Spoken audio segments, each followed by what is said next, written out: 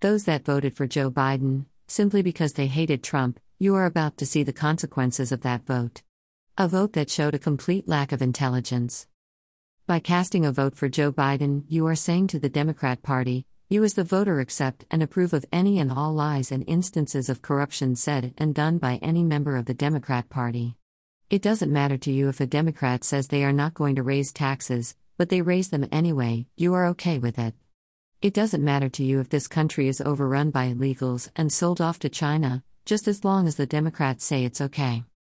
It doesn't matter to those that voted for Biden, if the Democrats lie and cheat and distort anything said by those on the right, you are okay with it. You support the media taking away your freedom of speech, just as long as the Democrats say it's okay. Socialism and communism is fine, just as long as the Democrats say it's okay. Freedom of religion is gone, because the Democrats need to control what you believe, the Democrats will choose your religion for you.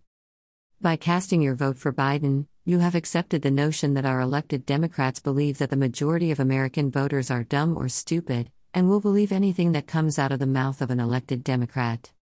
By casting your vote for Biden, you have emboldened the current and future elected Democrat officials in believing they can say and do whatever they want without worrying about how the public feels about it, or what they think.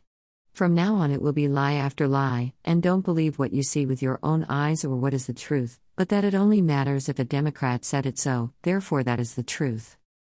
There will be severe consequences for voting for Joe Biden, far worse than you could imagine. Here is a clear example, check it out.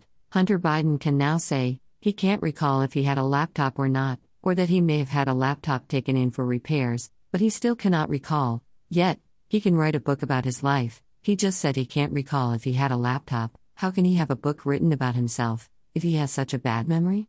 Why would anyone in their right mind want his book? He just demonstrated he has a bad memory, some call it selected recall, that means his book is nothing but made-up lies.